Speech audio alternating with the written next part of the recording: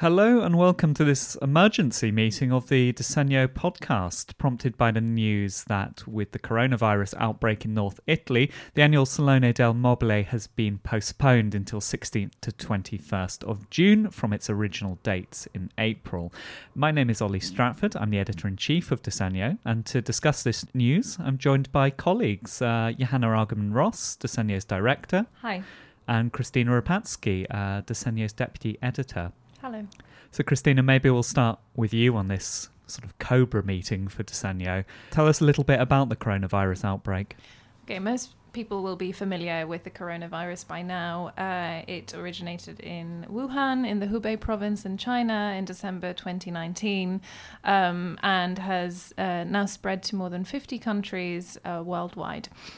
So just over a week ago, the first report started coming out of Lombardy and Veneto, two regions in northern Italy, that there had been some confirmed cases. And then in the days that followed, it became clear that it was an outbreak rather than individual confirmed cases.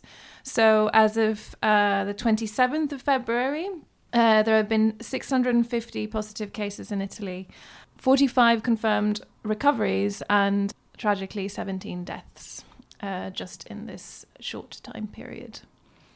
And so following that news, the Salone del Mobile, their board had a meeting this week and decided in those circumstances that the fair couldn't go ahead.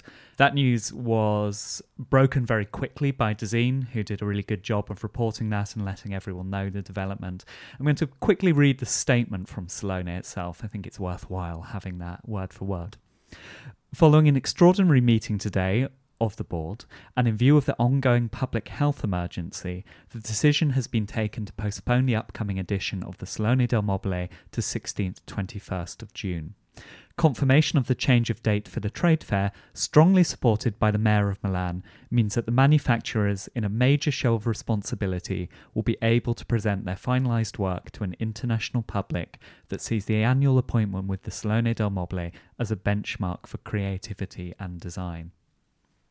Salone is obviously a tentpole for the design industry. It's the annual major event. How's this likely to affect the industry, the postponement?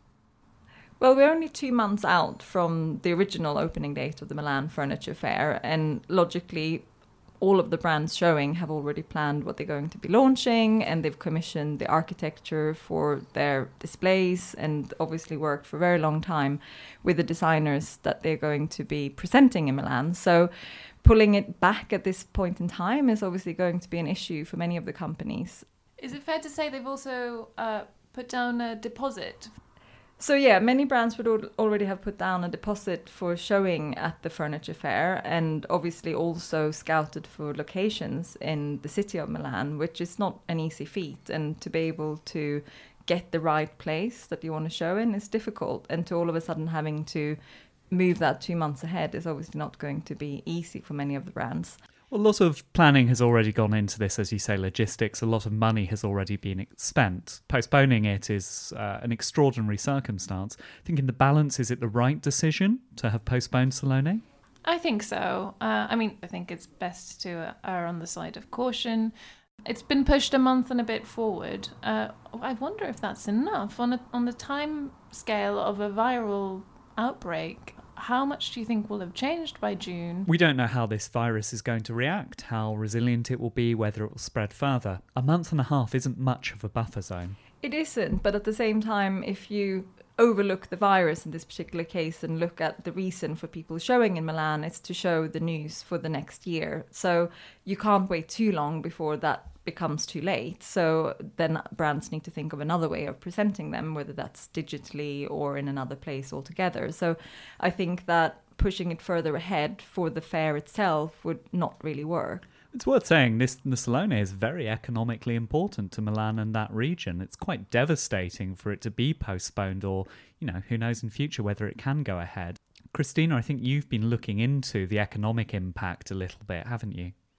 Yeah, Milan is the commercial centre of Italy, and it accounts for approximately 10% of the Italian economy as a whole.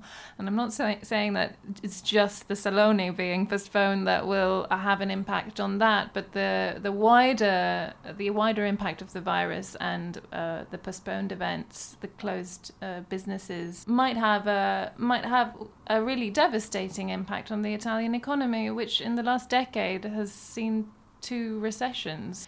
It's a worrying time, both in terms of public health, but also economically and politically. We should also point out that, of course, this doesn't only affect Italy and Wuhan, where the virus first started, and the region around it, and China as a whole is massively affected by the virus. And of course, a lot of factories have had to close shop and basically have workers stay at home in order for the virus not to spread.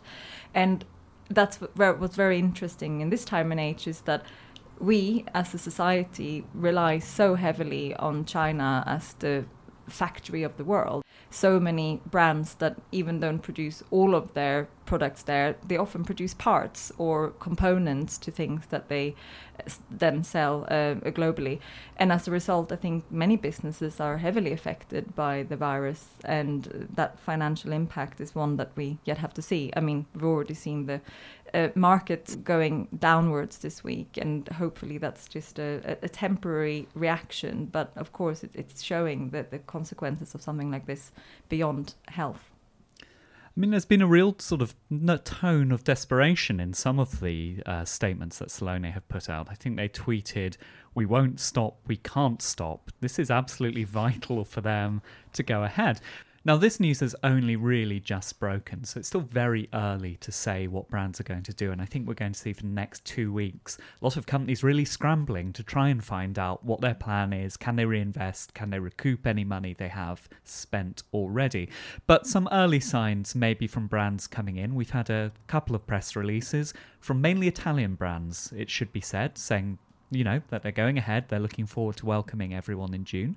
Non-Italian brands maybe slightly more cautious in their communication so far?